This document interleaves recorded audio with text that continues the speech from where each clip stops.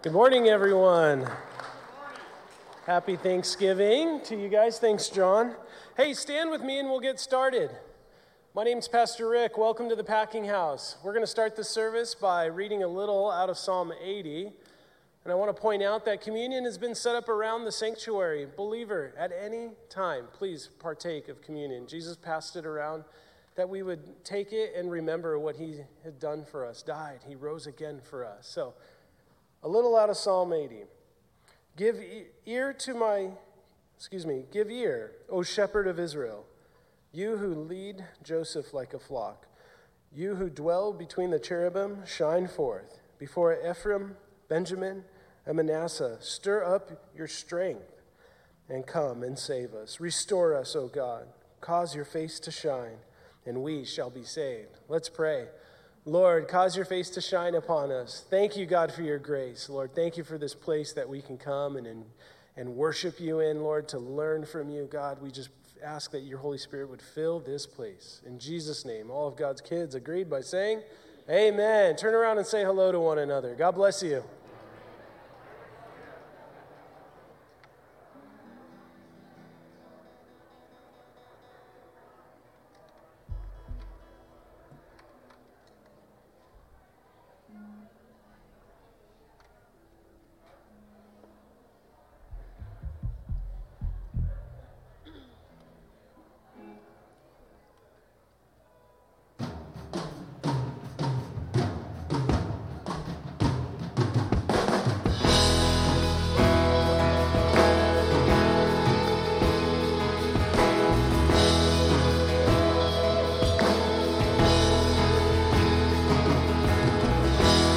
For those walls that we called sin and shame, and they were like prisons that we couldn't escape. But he came, and he died, and he rose, and his walls are rubble now.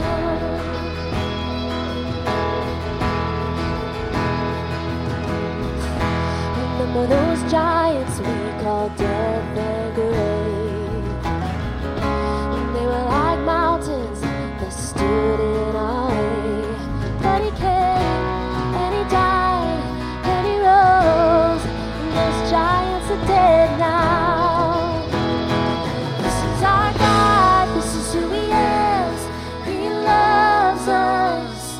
This is our God, this is what he does, he saves us.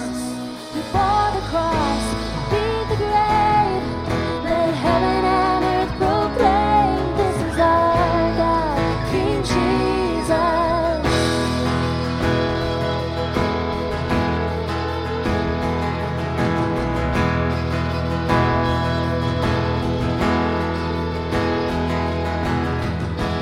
Remember that fear that took our breath away. Faith so weak that we could barely pray. But he heard every word, every whisper.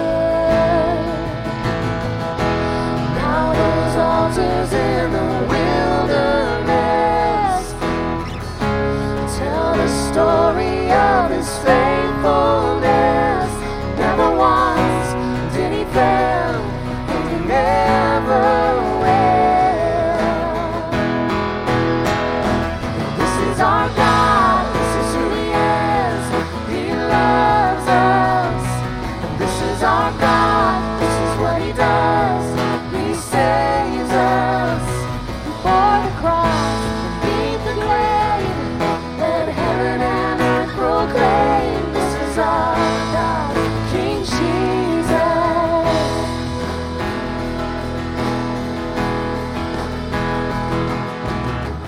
Who pulled me out of that pit? He did, he did. Who paid for all of our sins? Nobody but Jesus. Who rescued me from that grave? Yahweh, Yahweh. Who gives the glory and praise? Nobody but him. This is our God, this is who he is, he loves us. And this is our God, this is what he does, he saves us.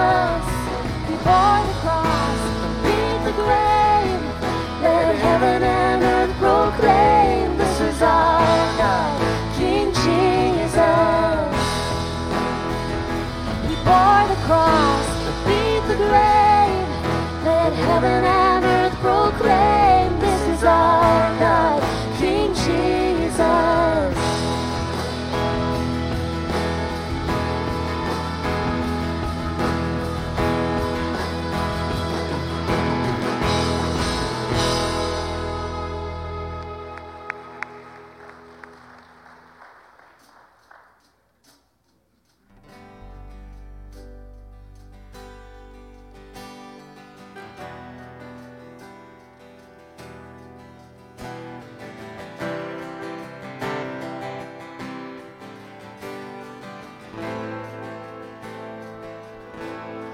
Blessed assurance,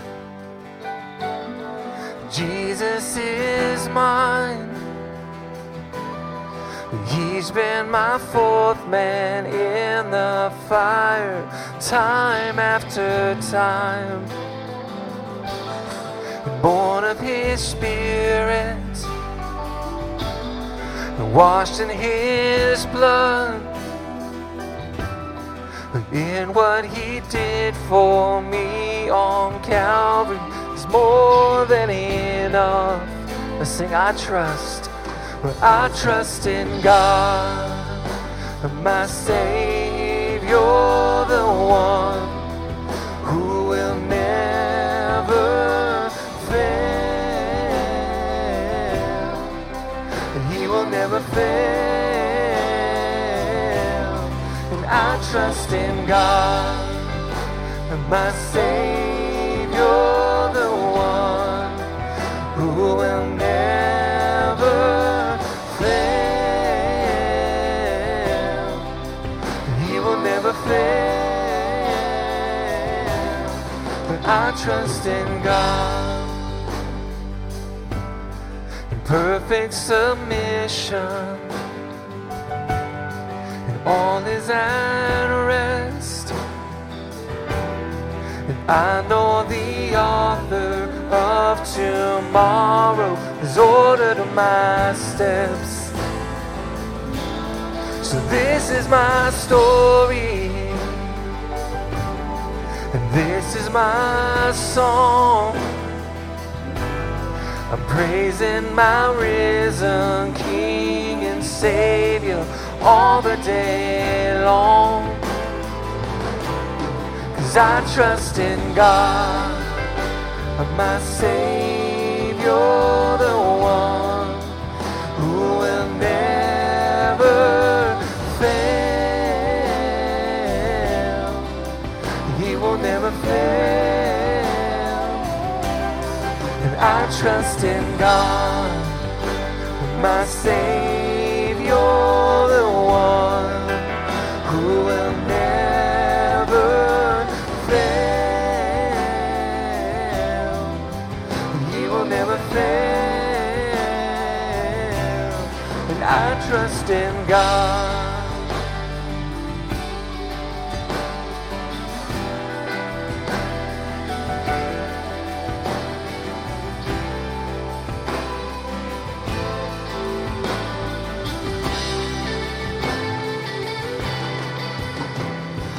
I sought the Lord, and He heard, and He answered. I sought the Lord, and He heard, and He answered. I sought the Lord, and He heard, and He answered.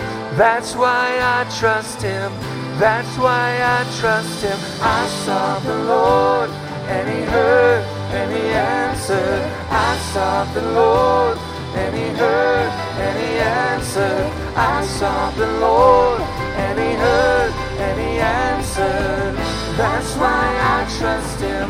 That's why I trust Him. I sought the Lord, and He heard, And He answered. I sought the Lord, and He heard, And He answered. I sought the Lord, and He heard, and He answered. That's why I trust Him. That's why I trust in God, my Savior, the one who will never fail. He will never fail. And I trust in God.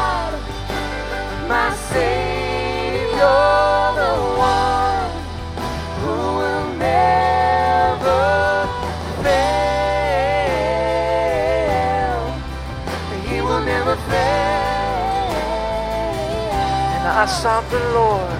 I sought the Lord, And He heard. and He answered. I sought the Lord. And He heard. And He answered. I sought the Lord. And He heard. And He answered. That's why I trust Him. That's why I trust in God.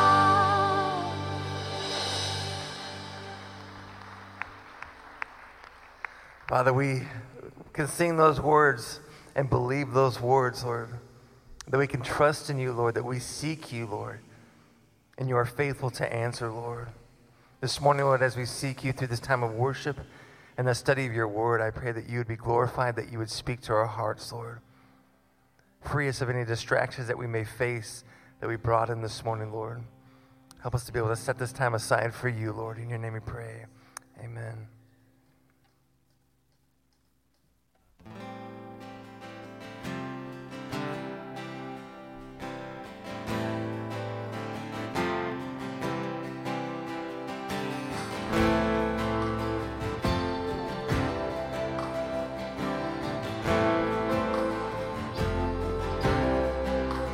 Come now, fount of every blessing, tune my heart to sing thy grace.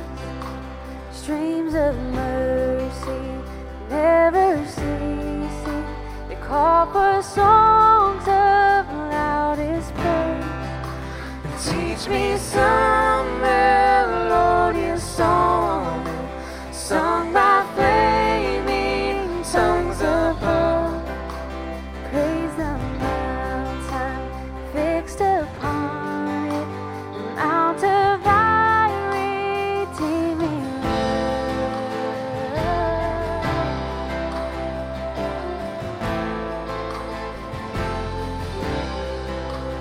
Hitherto thy love has blessed me, thou hast brought me to this place, and I know thy hand has led me safely home by thy good grace. Jesus sought me when a stranger, wandering from the fold of God. He to rescue me from danger, he interposed his precious blood. How your kindness yet pursues me, how your mercy never fails me, till the day that death shall lose me. I will sing, oh I will sing.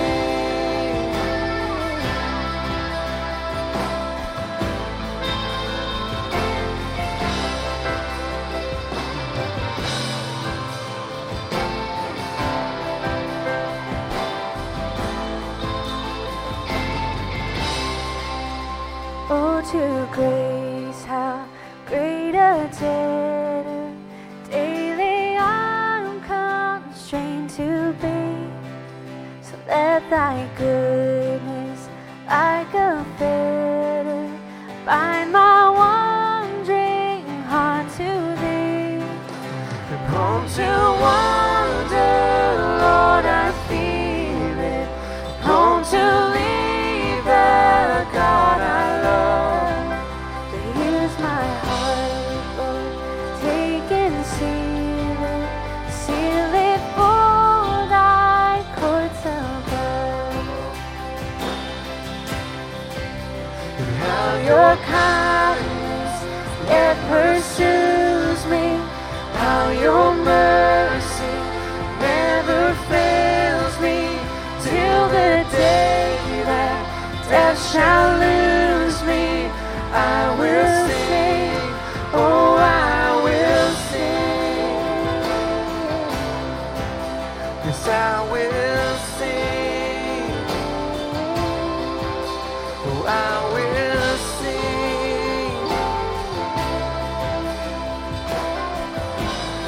Prone to wander, prone to wander, Lord.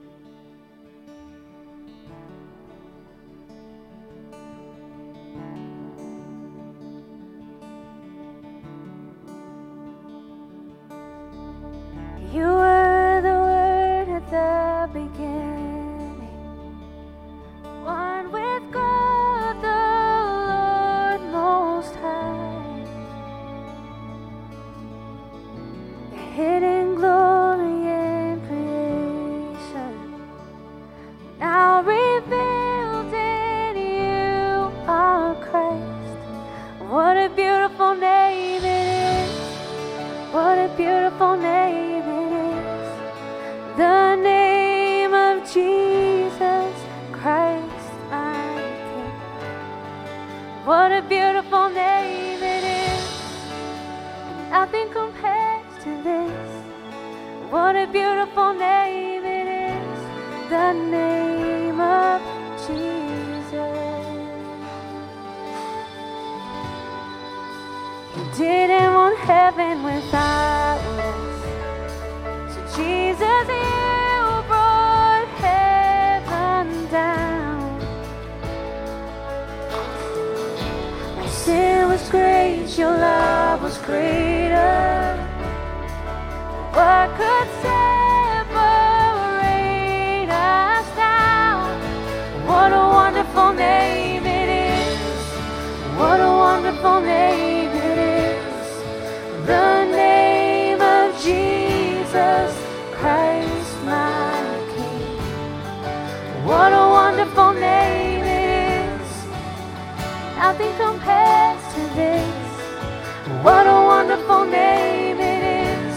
The name of Jesus.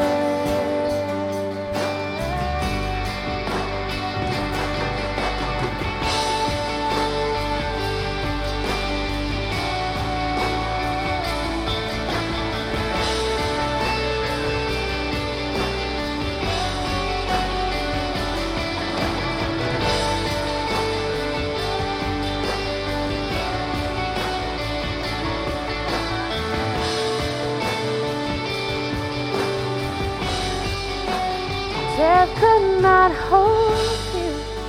The veil tore before you.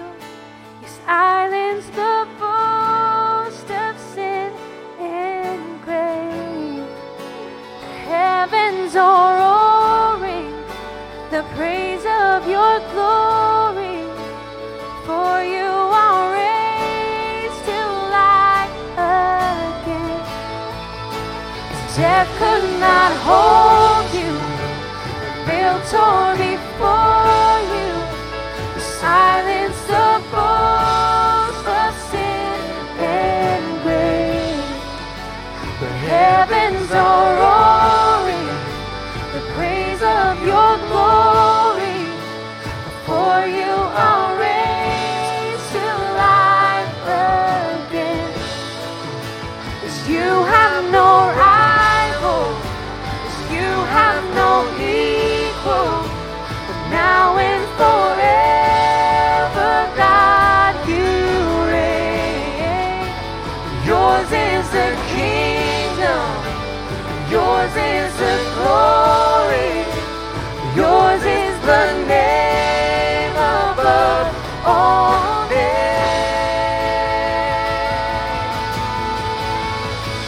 What a powerful name it is. What a powerful name it is. The name of Jesus Christ, my King. What a powerful name it is. Nothing can stand against. What a powerful name it is. The name of Jesus. What a powerful name it is. The name of Jesus. What a powerful name it is. The name of Jesus. God, we speak your name into our situations. We speak your name, Jesus, into the current affairs of this world. We speak your name, Jesus, over our families. We speak the name of Jesus over this place.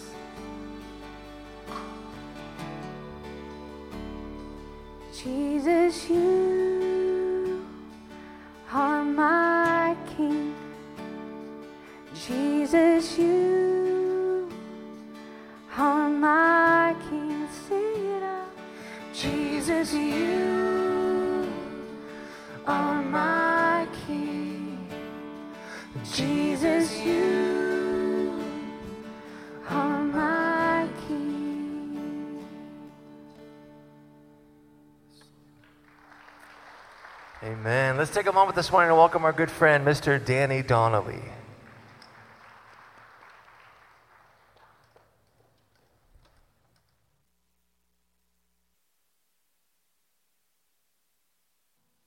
Good morning. How's everybody doing?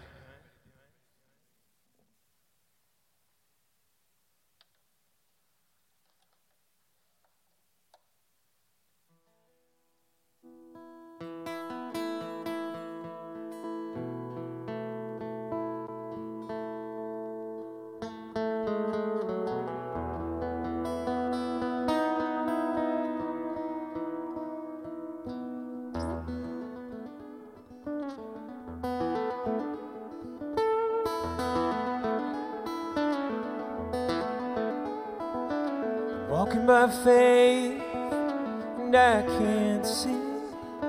I feel your love pouring over me, and it's there, it's everywhere. Precious one I love, Jesus. You speak to the wind, and the wind stops blowing. You speak to the waves, and the waves stop rolling. So why do I hesitate to call on you, to pick up my cross and follow you, Jesus? I just look up in the starry sky. There's oh so many, oh so bright, and I know you're thinking of me. I think of all the sand upon the shore, 1,000,000,000 trillion, how can I ignore a love for all, even a man like me. You see everything, everything, even a man like me. You see everything.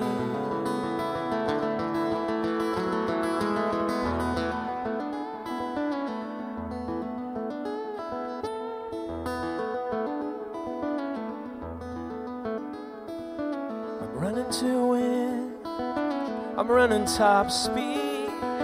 I trip and fall, but then you catch me.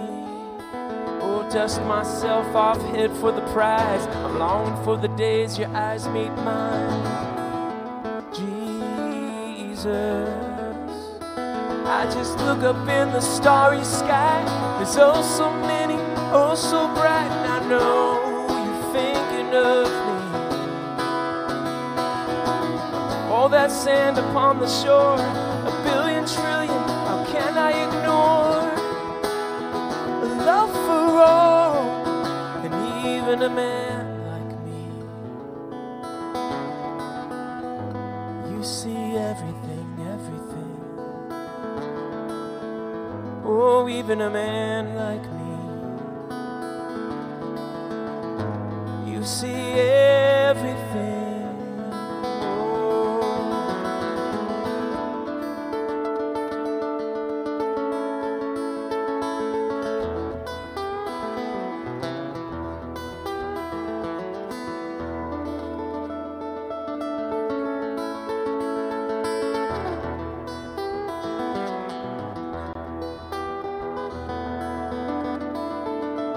You say have the faith of a child, yeah.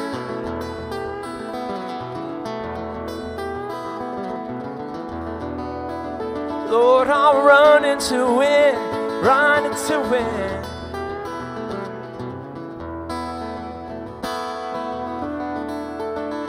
Just have the faith of a child.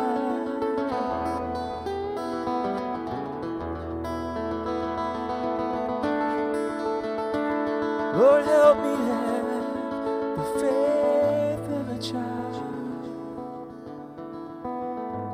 You see everything, everything,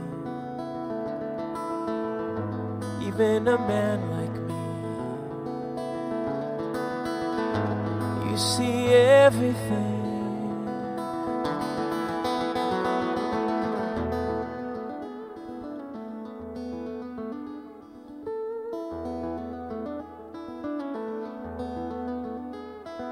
Every knee will bow, every tongue confess that you're the one true, the first and last.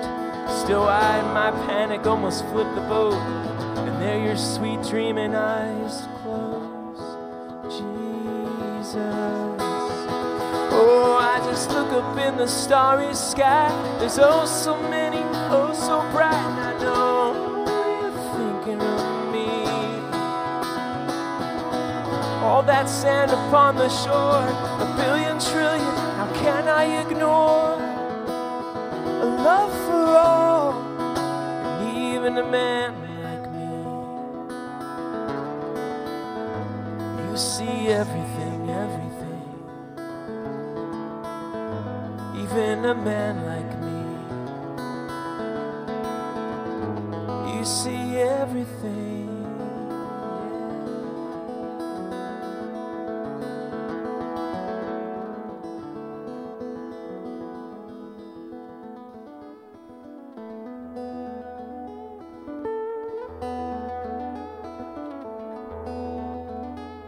You see everything,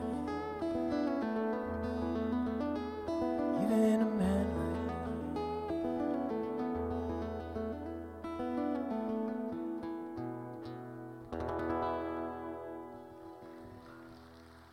Amen.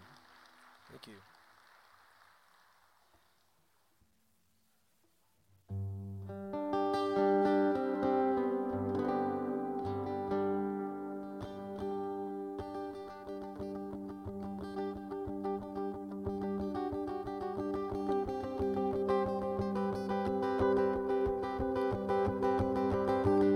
This song's called You Looked My Way.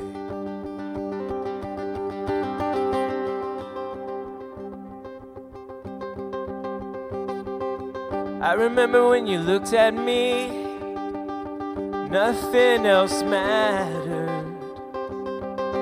I remember when I looked at you, my heart was shattered. Nothing mattered, no nothing. You looked my way. You looked my way. You looked my way.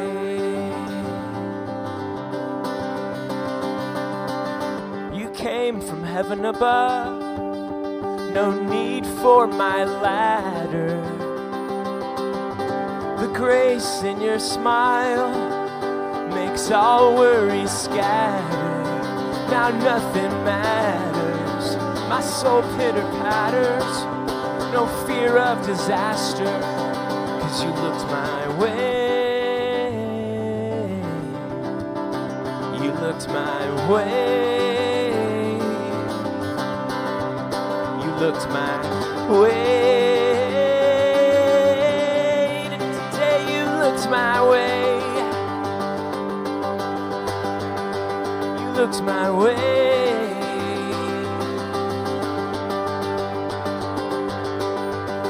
Oh, you looked my way. Oh, you don't just flatter. My heart's pumping faster. Makes me want to turn up my Stratocaster. Man, nothing matters. Oh, 'cause you looked my way.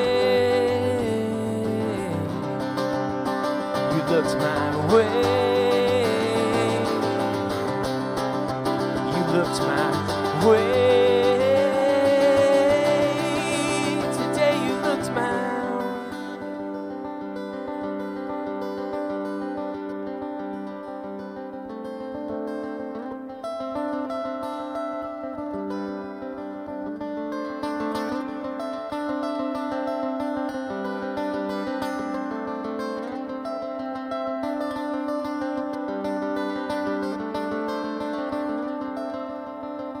You made a way for me to fly.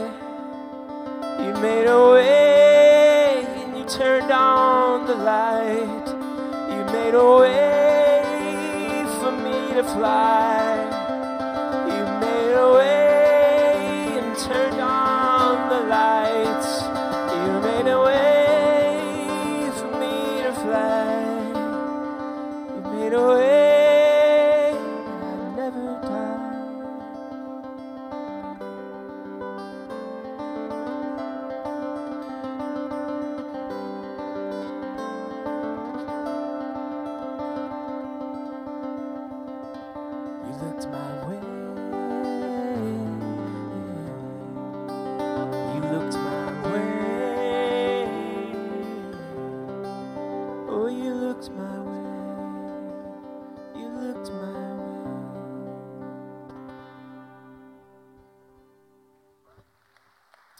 Thank you.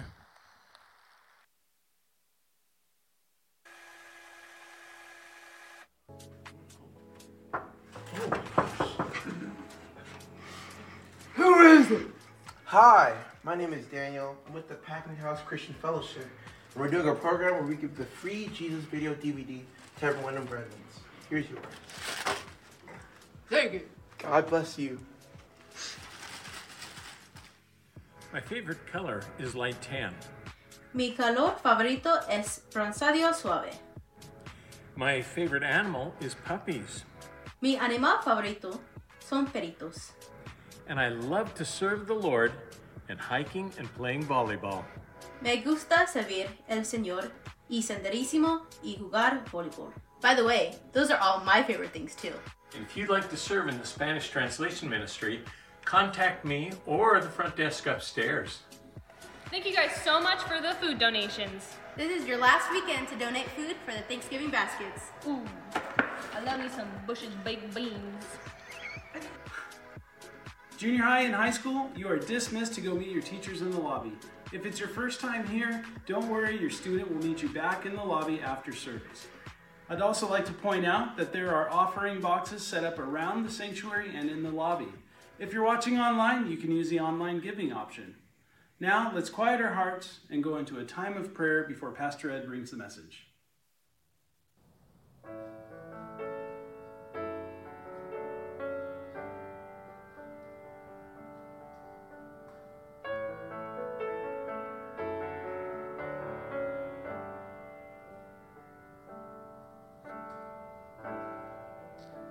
Let's pray together, church. Father God, we thank you, Lord, for this day, this beautiful day that you have poured out before us. Father, we thank you, Lord, for your mercies, which are new every morning. Lord, we lift up our brothers and sisters in Israel, Lord. We just ask, Lord, that you would comfort them. Would you be with them, Father, in their time of need? And Father, help us to be reminded that what the enemy intended for evil, you will turn to good. For we know that all things work together for good, for those who love God and those who are called according to his purpose.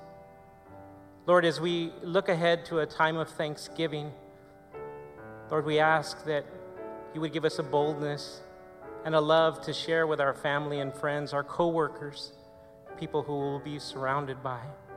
Help us to tell them of your love and of your goodness. And Lord, as Pastor Ed comes forth to bring your word, we ask once again, Father, that you would fill us with overflowing, that we may go out and share your word and your love with this world that so desperately needs you, Father. We love you, Father, and we ask all those things today, and we ask them in Jesus' name. Amen.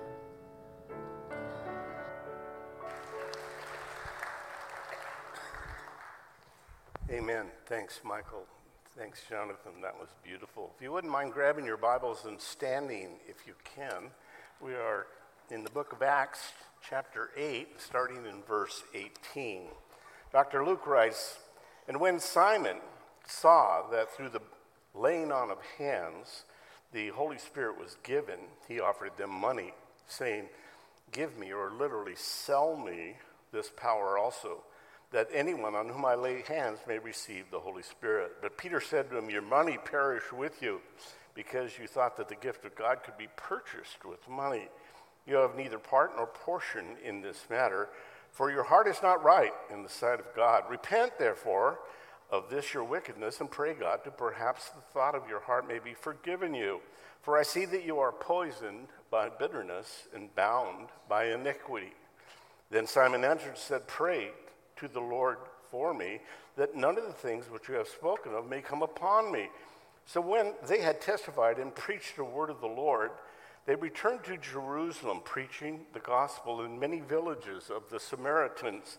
Now an angel of the Lord spoke to Philip, saying, 'Arise and go to the south along the road which goes down from Jerusalem to Gaza. This is desert.'" How exciting. "So he arose and went, and behold, a man of Ethiopia, a eunuch of great authority under Candace, the queen of the Ethiopians, who had charge of all her treasury and had come to Jerusalem to worship. He was returning, and sitting in his chariot, he was reading Isaiah the prophet. And when the Spirit then said to Philip, "Go near and overtake the chariot." So Philip ran. Philip ran to him and heard him reading the prophet Isaiah and said, "Do you understand what you're reading?" He said, "How can I unless someone guides me?" And he asked Philip to come up and sit with him. The place in the scripture which he read was this: he was led as a sheep to the slaughter, and as a lamb before its shearer is silent, so he opened not his mouth. And in his humiliation, justice was taken away. And he who declares his generation, for this life is taken from the earth. So the eunuch asked Philip, saying, "I ask you, of whom does the prophet say this? Of himself or some other man?" And Philip opened his mouth, and beginning at the scriptures, preached Jesus to him. Now, as they went down the road, they came to some water. Wait a minute, they're in the desert. And the eunuch said, "See, here is water. What hinders me from being baptized?" And Philip said, "If you believe with all your heart, you may." And the answer said, "Well, I believe that Jesus Christ is the Son of God." Wow. And he commanded the chariot to stand still. And both Philip and the eunuch went down into the water, and he baptized him. Now, when they came up out of the water, the Spirit of the Lord caught Philip away, so that the eunuch saw him no more. And he went on his way rejoicing. But Philip was found in Azotus, and passing through, he preached in all the cities until he came to Caesarea. What an amazing story. Let's pray. Lord, we thank you for this historic event that you've recorded for us. Come and send your Spirit to teach us that we might grow in our understanding of what it means to have divine appointments and what it means to lead others to your throne of grace. Teach us now, we ask in Jesus' name, and all of God's children agreed by saying, Amen. You may be seated, please. So this is one of my favorite New Testament stories. I love it. It reminds me of a true story from the Old South. A Jewish lady by the name of Helen Rosenberg, many years ago, was stranded in a Georgia town. It was a fashionable southern resort, but it was the 1930s. And they did not admit Jews to the hotel. So she's looking for a place to stay. And she walked into the nicest hotel, and the clerk looked at her and then looked at his book and said, "Sorry, no room. The hotel is full." Jewish lady said, "But your sign outside says that you have vacancies." The guy turned red. He's embarrassed. He said, "You know that we don't admit Jews. Now, if you will try the other side of town." She stiffened and she said, "I have you know that I'm a Christian Jew. I believe in Jesus." And the desk clerk looked at her kind of askew and said, "Well, let me test you just a little bit. How was Jesus born? Where?" And she said, "Well, he was born to a virgin named Mary in a little town called Bethlehem." He said, "Good, go on." And she said, "Well, he was born into a manger." He said, "Well, why a manger?" And she said, "Because a small-minded person like you in the hotel wouldn't give a Jewish lady a room." And he gave her a room. So we're breaking into this gospel story that we've been traveling along through the book of Acts. The book of Acts is the introduction to the Christian church in the world. How it got started. Jesus told his disciples to wait there in Jerusalem until the Holy Spirit came. In chapter 1, the Holy Spirit came in chapter 2. Peter spoke, 3,000 people got saved, so 120 people were added to 3,000 people. Suddenly the church is a mega church in one sermon. Happens again, 2,000 more added, there's more than 5,000 believers, and the church is growing. Well, that always causes problems because people are vying for different places and how to get along in church with other people. And so this led to the widows that were being given a daily amount of food by the church were complaining. The widows that spoke Greek, Jews, they were Jewish, who spoke Greek, complained that the widows that spoke Hebrew, that were Jews, were getting more. And there was prejudice going on. And so the apostle said, we're not going to wait on tables, but we'll appoint 7 men. And 7 men were chosen to take care of these widows. So it was a humbling task. They were just waiting tables, basically handing out food. But these 7 men turned out to be real jewels. And we saw Stephen, who was preaching in the streets and got arrested and stood before their Supreme Court, sentenced to death. And he was stoned to death. And then we were introduced to a second one of the 7, and it's this man, Philip, that we just read about. Now, this is not Philip the apostle that we read about in the Gospels. This is one of the deacons, one of those who had been waiting on tables. But he turns out to be a real jewel too. And he follows what Jesus said. He said, stay in Jerusalem until the Holy Spirit comes, and then you will be my witnesses in Judea, which is kind of like the county around Jerusalem, and then Samaria, the next one north, and then to the uttermost parts of the earth. Now, Jews were prejudiced against Samaritans, and Samaritans were prejudiced against Jews. They didn't like each other. And I went through that a couple of weeks ago. If you want to understand the story, I won't take the time to go through it today all over again. But he travels north to the city of Samaria, and the gospel is well received. And word gets back to Jerusalem, to the apostles, that the Samaritans were being saved. And so 2 of them go up, and it's Peter and John.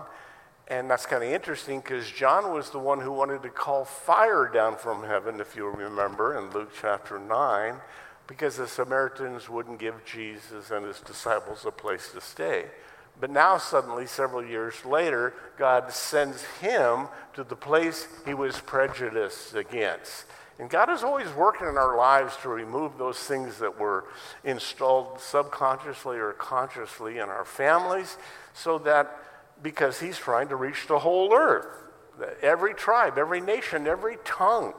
He has a desire for everyone to be saved. And so if you find yourself struggling with some sort of prejudice, just confess it as sin and say, God, change me. It's wrong. Help me.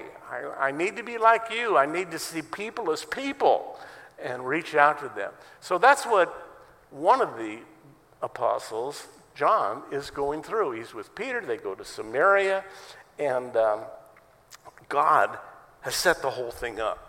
Now, what I want you to see is that your life and my life is supposed to be missional. It's supposed to be a mission. We are missionaries, all of us, because Jesus said, Mark 16:15, go into all the earth and preach the gospel, make disciples.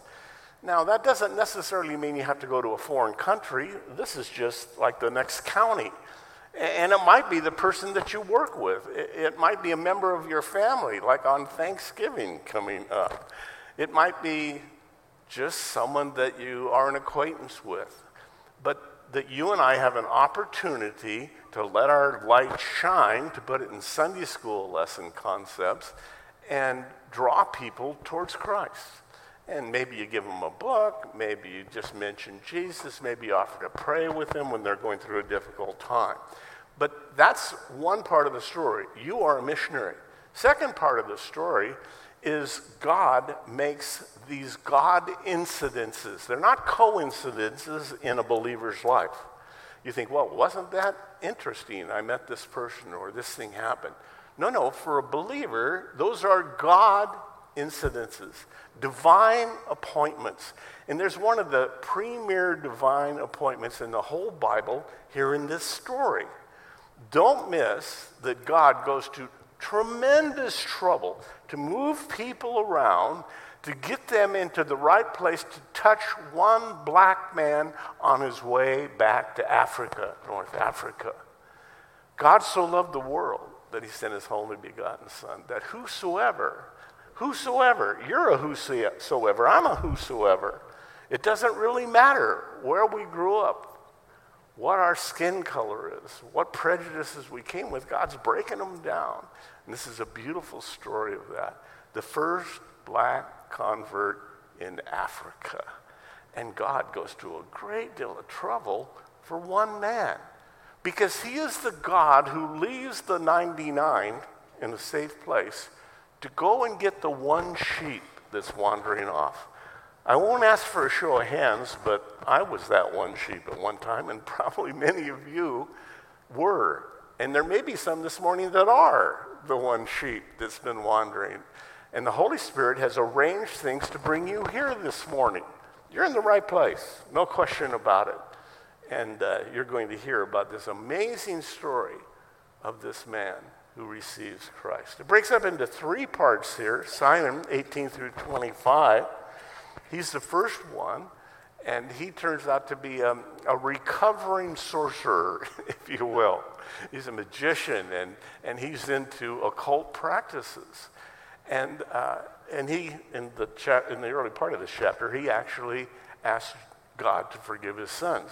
The second one, Philip, 28 through 30, is this deacon we talked about, and he's the one who's left Jerusalem to go north into Samaria.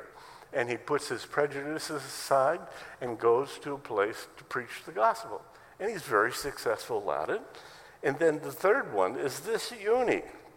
And he turns out to be a very powerful man in the kingdom of Ethiopia. He is, in fact, the treasurer, the secretary of the treasury, we might call him today. So that's where we're going. Jump in, fasten your seat belts, we'll go a little fast. Verse 18. Now when Simon saw, this is the recovering drug pusher, the sorcerer. Now when Simon saw that through the laying on of the apostles' hands, the Holy Spirit was given, he said, wow, that's a neat trick. Now, he's called a sorcerer a magi, which is the same word that we get the magi's that came to Bethlehem. We don't know how many came, but it has a connotation of pharmakia, which is the Greek word where we get the word pharmacy from, and we talked about that last time. So he wants to get this, what a neat trick. You pray for people, you lay hands on them, and they get saved, and they do miraculous things. No religious custom, no tradition, no rite, R-I-T-E, will give any person salvation. You can't go to church enough. You can't convince God by how many prayers you do. You can't read so many chapters and God says, okay, I'll let you in. No, it's a gift. God offers the gift. You and I must accept the gift. So that's the setup for this. So he's trying to give money. Now, this is the first person to try and buy a position or power in the church. And so we have an English word called simony, S-I-M-O-N-Y, that came from this man. He got tagged with it. So everybody reads about this man for the last 2,000 years. The dictionary definition, buying or selling a position or a privilege in a denominational church. So people still mistakenly say that blessings can be bought by giving money. God is not impressed with money. That doesn't mean that once we're saved, we want to be involved in what good things are happening, but you don't buy anything from God. But Peter said to him, your money perish with you. This is a nice translation. It really is, may you and your money burn in hell, is literally what it says. Okay, so he's not happy because you thought that the gift of God could be purchased with money. You have neither, verse 21, neither or portion in this matter. For your heart is not right in the sight of the Lord. It's always about our heart. It's always about what's going on in here. Do we care about people? Do we care about reaching people? Or are we looking for some power, some possession? If you're interested in doing a God work, and I hope you all are there or will become that way, God tells us that you have to be two things. You have to be thirsty, what? Thirsty for spiritual things. And you have to be broke. You have to realize that you don't own anything spiritually. It's from Isaiah 55, verse 1. He said, wait, everyone who thirsts, let him come to the waters of spiritual life, the Holy Spirit. Let him come to the waters, and you who have no money, come and buy and eat. Yes, come, buy wine and milk without money and without price. So, you got to be broke. You got to recognize that you don't have anything. It's the same thing Jesus said in Matthew 5:3, which is the Sermon on the Mount, where he said, "Blessed are the poor in spirit." People who recognize they don't have anything spiritually on their own. When you recognize you're bankrupt spiritually, then you've got the first thing that's needed in place. And then, secondly, you have to be thirsty. You have to want to know something about God. You have an interest in the Bible? Praise God. That's a sure sign that the Holy Spirit is working in your life. So, maybe you've come this morning, maybe a little reluctantly, because you really don't have anything to offer to God. Well, I hope I just set that aside, because you're exactly the person he's looking for. If you don't have anything to give to him, he goes, hey, that's the first requirement. Now, verse 22, repent, he says to this man, which is the key. Turn around. Go the other way. You had a thought, it was wrong, change it. Have a change of mind. Metanoia is the Greek word. We spent some time on that 3 weeks ago. You can go back and listen to it online if you want to. But it's to think differently after thinking things through. You have a change of mind, change of heart inside. So consider thinking again. That's really what this word means. So that's why Jesus said in Matthew 4:17, from that time Jesus began to preach and say, repent, for the kingdom of heaven is at hand. It's something that Jesus was saying all the time. Turn around, think again. 2 Timothy 2:25, God perhaps will grant them repentance. It's a gift from God. I need to change my mind and heart about this subject. Repent. So we don't know if Simon actually did. There's a lot of historical records about Simon Magus, they call his name, and it doesn't look good. But it is the only entry point into a relationship with God. That's how you begin a relationship with God. God, please forgive my sins. 23, for I see that you are poisoned with bitterness and bound with iniquity. Poisoned with bitterness tells me that Simon was not forgiving people from his past. What? Doesn't say anything about forgiveness, Pastor. What are you talking about? Well, the book of Hebrews says that when we don't forgive someone, a root of bitterness grows down into our heart and ensnares our heart. So that means I have to forgive people. And immediately I think, but they don't deserve it. And you're absolutely right. They usually don't. But that's not one of the prerequisites. Jesus said we forgive people because we have been forgiven much. When you don't forgive someone, it's like drinking poison and waiting for them to die. How's that working out for you? It doesn't work. Struggling to forgive.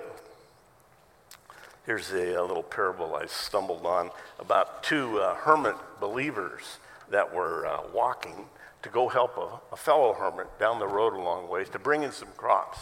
And it's a long walk, and they're walking along, and there's a river that they come to, and they start to cross it, and they look over to the side, and there's a little old lady there, and she's sitting on a rock, and she's weeping, and one of them goes over and says, what's wrong, man? And she says, oh, I have to get to the other side. My sister is sick, but I can't swim and I can't get through the river. And so he said, well, what if my friend and I carry you? Well, how will you do that? Well, we'll lock hands like this together, and you can sit on our hands and we'll carry you across. And she says, oh, okay. And so he tells the other hermit, he comes over reluctantly, and she sits down, and they carry her across, but she's heavy, and they're both staggering. But they make it to the other side, and she thanks them profusely and leaves. Well, they start walking down the road again, and the first hermit says to the second hermit, man, look, I'm a mess. I'm all dirty and muddy from helping that lady, and now my back hurts. I think I threw out my sacroiliac. And the other one doesn't say anything. They just walk. He walks another few miles, and the second one says, oh, my goodness, I got to lay down. I think I'm going to die. And he's laying on his back, and he looks at his buddy, and Buddy's real quiet, and he says, well, why aren't you complaining? Doesn't your back hurt? What's wrong with you? And he said, well, you're the problem. I sat that lady down 5 miles back. You're still trying to carry her. Had any of those lately where you are thinking, well, forgiving others isn't an option. We have to do it. Now, this is an opportune time to mention this. We're going into Thanksgiving, right? And so we're going to be around people that have had opportunities in their life to insult us, hurt our feelings, whatever. Only people you care about can hurt your feelings. And so there's Uncle George and Aunt Sally and I'm sorry, did I hit? Somebody looked. You know my uncle? No, he's going to be there Thursday. And so it'll be your opportunity to put this into practice, that in fact you have to forgive them. But I don't really like Aunt Sally. Of course you don't. You're a human. We all have to fight with those prejudices. Forgiving others is not an option. Then Simon answered and said, pray to the Lord for me, that none of the things which you spoke, it sure is quiet in here, have you noticed? None of the things which you have spoken comes upon me.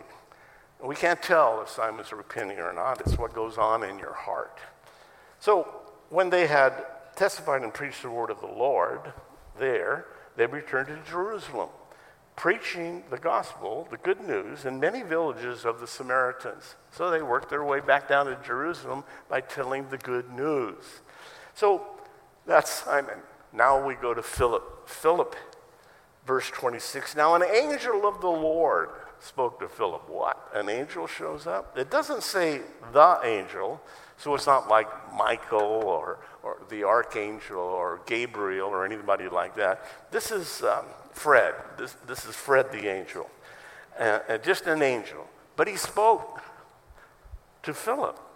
An angel of God came and spoke to Philip. Why does he get a special visit by an angel? Because he's in Samaria and it's going good. People are getting saved. He thinks, this is my ministry. I'm going to build a church here and we'll just stay here.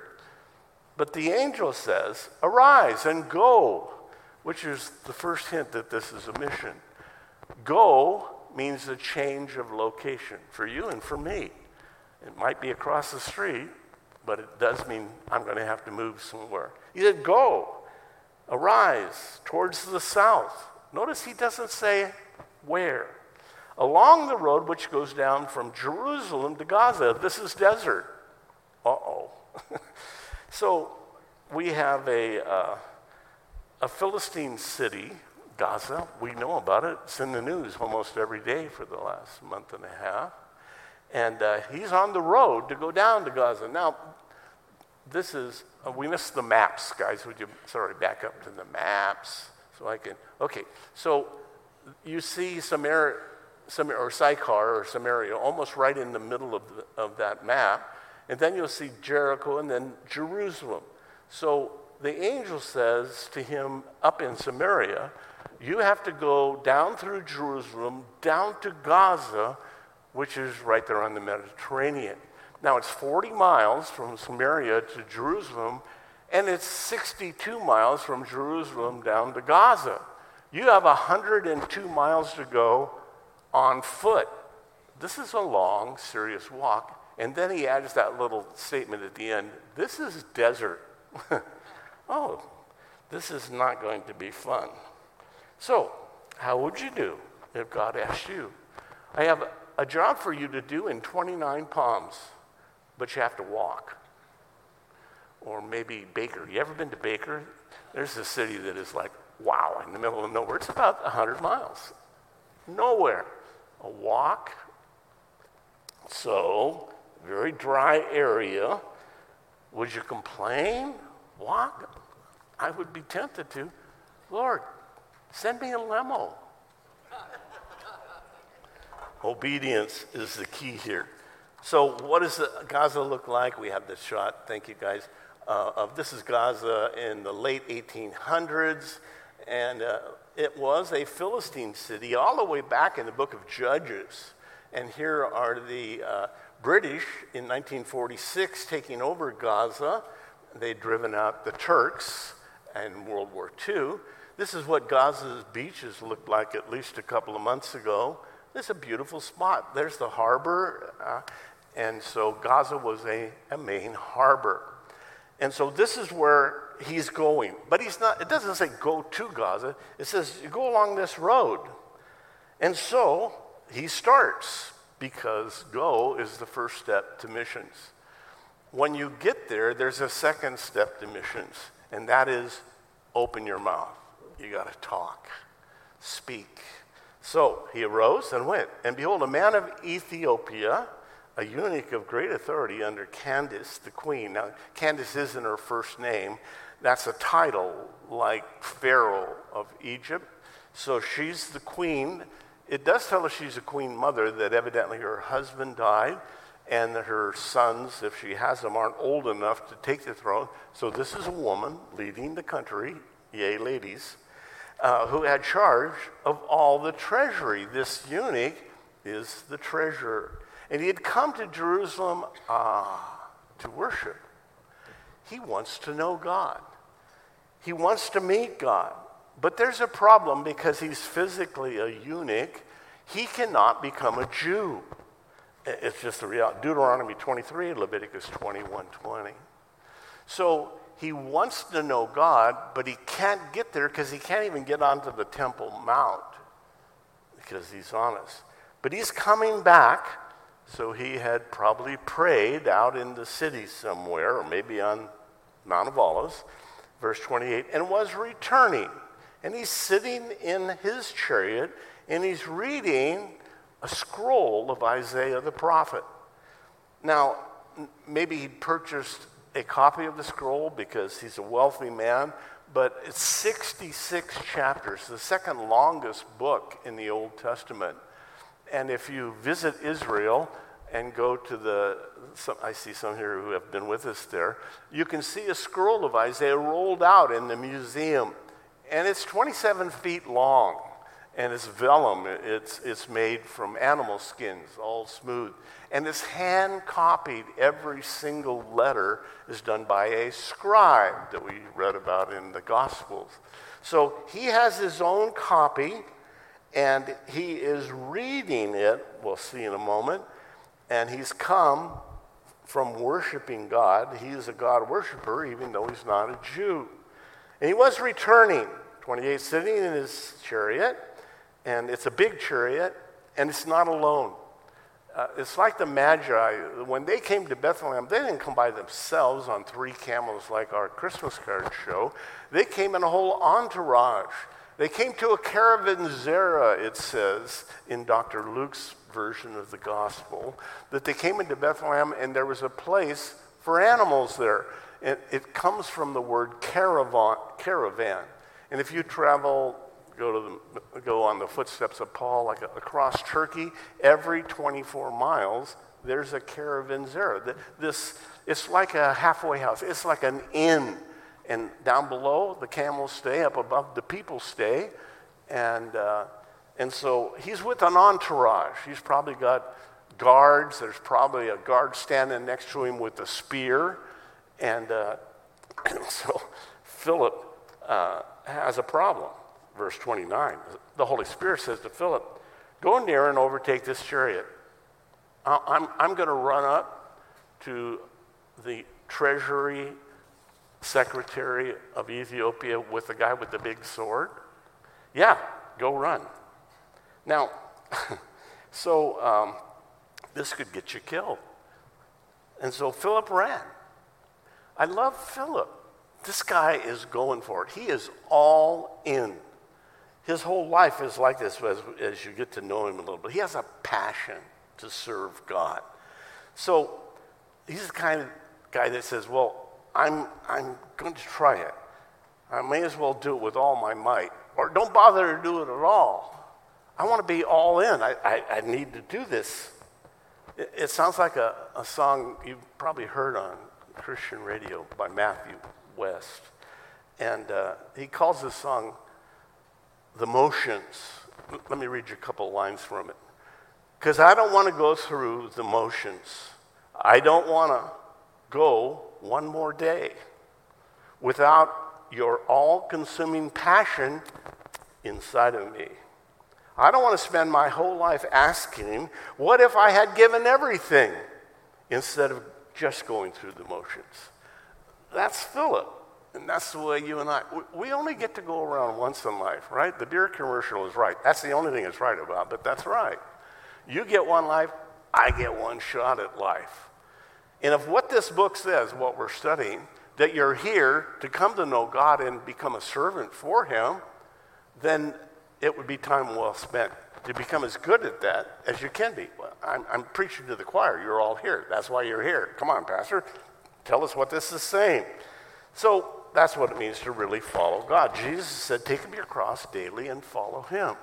That you do what you're doing, but you do it expecting opportunities to come. To go to somebody and open your mouth. Well, I don't know the Bible well enough. You're in the right place. That's what we do. We study the Bible every week. And you'll find, if you're here just visiting for the first time, that it'll work its way into your heart and your faith will grow because that's what the Bible promises. Faith comes by hearing the Word of God. So it's happening to you right now, even if you're a resistant atheist. We're glad you're here, by the way. The first time I came to church, I was a flaming atheist. Didn't want anything to do with God. I came to take shots at the pastor. And boy, I just had all the answers. Maybe not. That's why I'm here. But I went to church with my wife. I know. It was her birthday. What do you want for your birthday? I want to go to church with you. Oh, that's a great joke. What do you really want to do? He said, a question. There's actually 5 questions here. First one, Philip says, do you understand what you're reading? He could hear him because people on that day, when they read out loud. We know now that your retention's better if you don't actually say the words out loud. But it was difficult to read, print small, difficult passages, and he's reading out loud. And so Philip says, do you understand what you're reading? That's a great way to start a conversation in a coffee shop with somebody. They're reading away or they're on their iPhone texting or something. Do you understand what you're reading? And he said, how can I? Unless someone guides me. I love to see people sitting in a coffee shop reading the Bible because I go right over to them. Do you understand what you're reading? Hey, that's what Philip said. Yeah, well, I don't understand. How can I understand unless you guide me? And Philip said, come up. And he sat with him. So it was a big chariot. Had room for the eunuch, the driver, maybe a soldier too. And now Philip. Can you imagine sitting down in a chariot going across a Roman road? They're just rocks stuck together without any concrete. And so he's sitting down in the chariot. I'm sorry, that stuff just appears in my mind. I can't help myself. Verse 32. The place in the scripture was what she was reading was, don't miss this, Isaiah 53, verse 7 and 8. Now there's another good section of Isaiah in chapter 9. But this is the premier 2 verses about Jesus being the suffering servant and dying for your sins and mine. What a coincidence. What a God incidence. Philip had to leave Samaria 102 miles away at just the right time for the eunuch to get in his chariot and be riding along with this new scroll. And he's read all the way up to chapter 53, and he gets to verse 7 and 8 just as Philip runs up beside him. This is a God incident. This is the kind you have in your life, and you think, well, isn't that a coincidence? No, it's not. This is a God setup. God cares for this one man from Ethiopia so much because he's searching. And God sends his servant 102 miles to arrive at just the right time of the day when he reaches this verse. Isn't that amazing? This is an awesome miracle. And Philip, verse 35, opens his mouth and began at this scripture and preached Jesus to him. Philip was prepared. He understood who Jesus was. And he just tells him exactly what it is that Isaiah the prophet prophesied 700 years before this moment. And before Jesus died, his life was taken from the earth. In his humiliation, his justice was taken away. Why God the Son was put on a cross, naked in front of the whole world, and died this ignoble death. And he didn't open his mouth. And so that's where Philip takes off from. And he explains the work and the person of Jesus Christ. Well, what did he say? It's not recorded, but Philip was in Jerusalem. He saw Jesus. He knew Jesus. So here's what I think the conversation went like. Philip said, oh, let me tell you about Jesus. He's from Nazareth, and he comes down, and he's actually God's son. And there was these 10 lepers that walked up. I was walking beside him. 10 lepers show up, and everybody backs away, unclean, unclean. And he walks over and touches all 10 of them. They're all healed. Instantly, I saw it with my own eyes. And then we went to this village of Nain, and there was this woman who had lost her son, and her son's on a funeral by her. And there's this whole crowd coming out of the city of Nain. And Jesus walks up and puts his hand on the kid. He's dead. And he pops up. In fact, nobody would ask Jesus to come to their funerals anymore. Sorry. And so he's describing all these things that he saw with his own eyes. As they went down, check this out, wow, what a lucky thing. Now, as they went down the road, verse 36, they came to some water. Now, wait a minute. I've been on this road 20 times. I know that road that goes down to Gaza. There isn't any water. It's the Negev. It's the northern part of the entire desert that covers the peninsula of Egypt, the Sinai Peninsula. It's the top end of it. There isn't any water, except on this day, because God is the God of the impossible. What's impossible in your life? Not for God. So they see the water, and the eunuch says, hey, see, here's water. Philip says, okay. What hinders me? What prevents me from being baptized? He wants to be baptized. He knows it's a special moment. He knows something's going on with God. Philip said, if you believe with your heart, it's always a heart, you may. And he answered and said, I believe that Jesus Christ is the Son of God. There's a bulletproof theology. That Jesus is God. That's what he said. Before Abraham was, I am. I've always been there. Romans 10:9 says, if you confess with your mouth the Lord Jesus and believe in your heart that God's raised him from the dead, you will be saved. For with the heart one believes unto righteousness, just as if you'd never sinned before, rightness before God. With the heart one believes unto righteousness, and with the mouth a confession is made unto salvation. Say it with your mouth. 38. So he commanded the chariot to stand still. Both Philip and the eunuch went down into the water, and he baptized him. And the word means to submerge, baptismo, repeatedly, to immerse, submerge somebody. So there's enough water there. This is not a little tiny, raindrops that filled up a crack in the road. No, they're both in it. Now, this is crazy. Verse 39. When they come up out of the water, the Spirit of the Lord caught Philip away. The Greek word is harpizo. It's only used 2 other times in the Bible. It's in 1 Thessalonians 4:14. It says that we will all be caught up. And it's translated in Latin to be rapture. It's where the idea of the rapture comes from.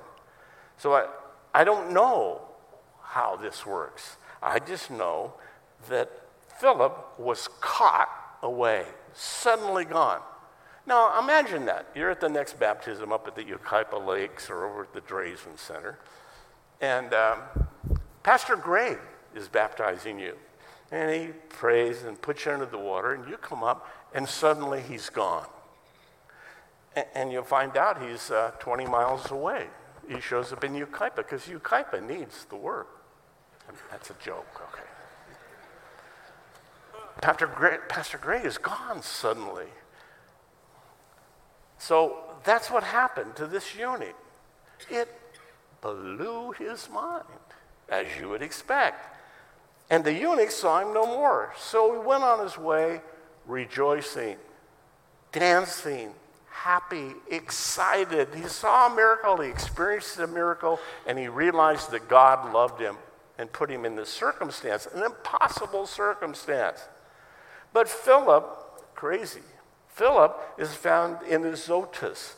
Now this is Ashdod, another of the 5 Philistine cities in Gaza. It is, in fact, a port today. It's the busiest port in Israel. It's a beautiful spot.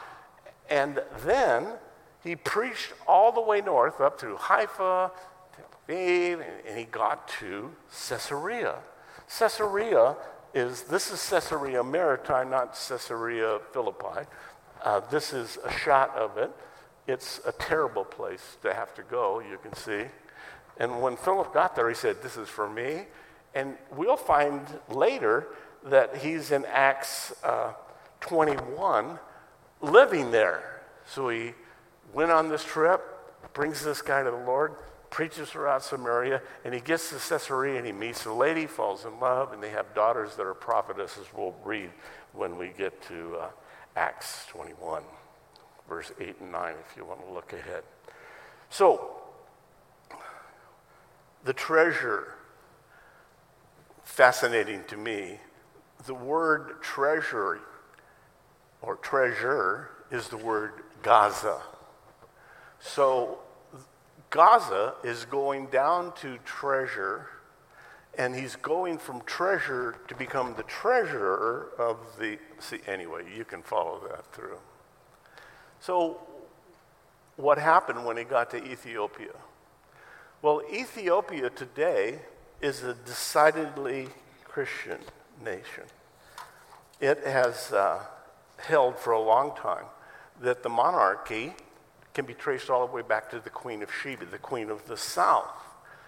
And that she was impregnated by Solomon, and you can go, Google this and read all about it. We don't know if it's true. We just know it's the tradition of Ethiopia. But there is an interesting thing that's left from Ethiopia. That is the seal of Haile Selassie, the last emperor of Ethiopia. And there's a cross. There's Haile looking pretty sniffy. He actually died in 74. But he also claimed to be the great-great-great-great-great-grandson of Solomon. But he was baptized a Christian because of an Ethiopian eunuch that met Philip on a road. So when we were in Israel last time, there was a baptism going on when we got to the Jordan River that we actually wanted to go to. Next slide, please. And these are Coptic Ethiopian pastors. And they were there for a baptism. Now, I'm thinking I need a robe like that, you know. But they were baptizing Ethiopians in Israel. Why? Because they know their history. And the Ethiopian eunuch was baptized while in Israel. So there's the full circle, early East African missions. This man, and then we know that Matthew came and brought another apostle with him and down to the 4th century, and we can trace it all the way back. So, I want to close, with Paul Meyer's story. Some of you may know Paul. He actually lived here in Redlands for a while. He was the host on a radio program called The Havens of Rest, and 600 or more radio stations really around the world. But how he got saved is an interesting picture to me. He went into a church in San Diego on Christmas Eve, and he was drunk and all disheveled, and the church threw him out. And so he wrote, "I turned my steps wearily back towards my flea bag hotel room. I've been drinking heavily for weeks. My mind was tortured by the thoughts of my wife and 4 children that I had recently deserted. Just yesterday, it seemed, I'd been a radio executive managing the 2 largest radio stations in LA.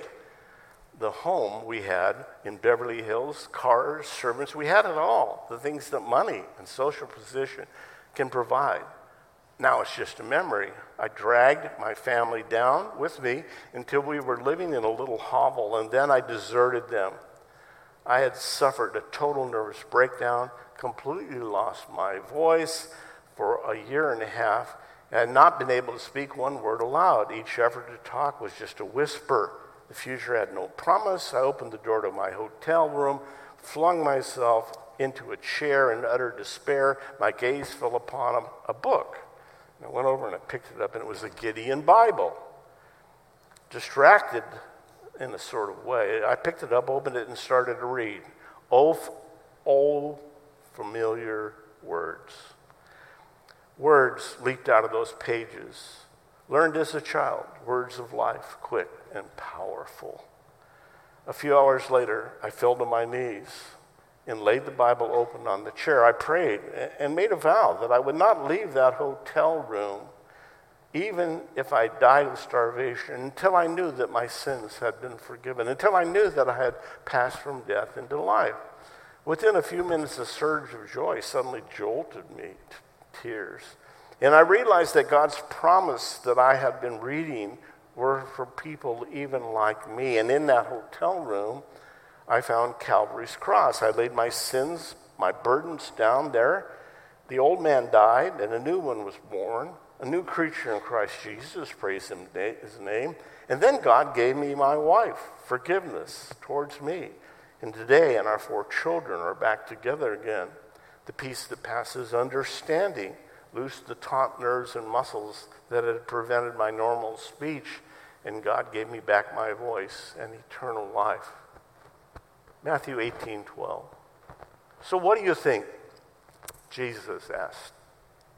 If a man has 100 sheep and one of them goes astray, does he not leave the 99 and go to the mountains to seek the one that is straying? The simple answer is yes, he does. And he'll chase you to the ends of the earth if need be. Would you stand, please, with me, and we'll pray. Thank you, Lord, that you care about the one, that you care about each one of us personally. You know us completely, and you love us. Thank you, Lord, for all that you've done to forgive our sins by dying on the cross. And Lord, we pray for anyone here this morning that's not walking with you and ask that you would speak to them right now and give them the grace to surrender their lives. Christians, please pray. So I wonder if there's someone here this morning, maybe you're here for the first time, or maybe you've been here before, but through this service you've been bothered by the word sin and forgiveness. If you've never surrendered to God, or maybe you have in the past and you've fallen away, this is your opportunity, this moment, right now, to get back with Him. I won't do anything to embarrass you, but if you'd like to know that your sins are forgiven, if you'd like to know that you're going to spend eternity with God, if you're ready to repent and give your life to Him, would you let me know you are by looking up at me and raising your hand? I won't do anything to embarrass you. God bless you. But I'll just acknowledge it and we'll pray. You, sir, God bless you. In the very back, yes. Anyone over here God is speaking to? Yes, sir. Young lady, yes. Here on the aisle, God bless you. Yes, in the very back. Anyone over here? Yes, God bless you. If I missed your hand, don't worry, God didn't. Those of you that raised your hands, would you please talk to God with us? We'll do it with you to make it easy. We're just going to ask Him to forgive our sins, and He's going to hear and do it right where you are. So everybody, please say, Lord Jesus, I surrender. I give you my life. Please forgive my sins. Fill me with your Holy Spirit so that I can serve you from this day forward. In Jesus' name I pray. Amen. Amen. Those of you that raised your hands, we'd encourage you to go over to these double doors. We're going to do one last song. You may leave if you want to, or you can stay and worship with us.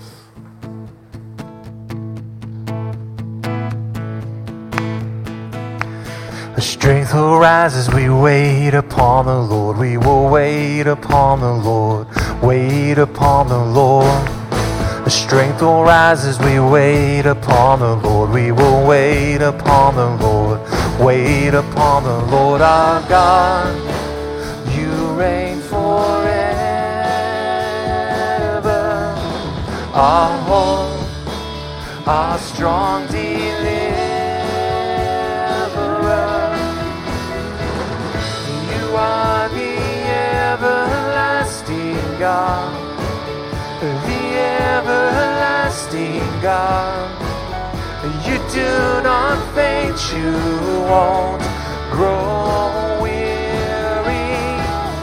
You're the defender of the weak, and you comfort those in need, and you lift us up on wings like eagles.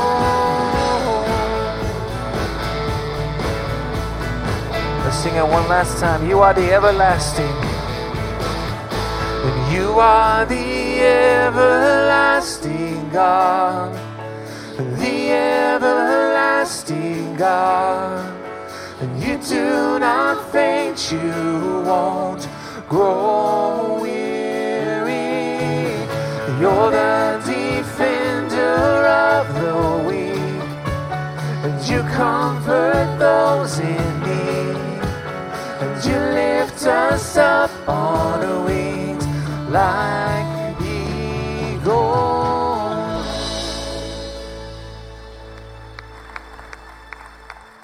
Now may the Lord bless you and keep you. May He make His face shine upon you. May He lift up His countenance upon you and be gracious unto you. And may you be so filled with the Holy Spirit that others see the smile on your face and say, what is it that's different about you? God bless you. Give somebody a hug before you go home.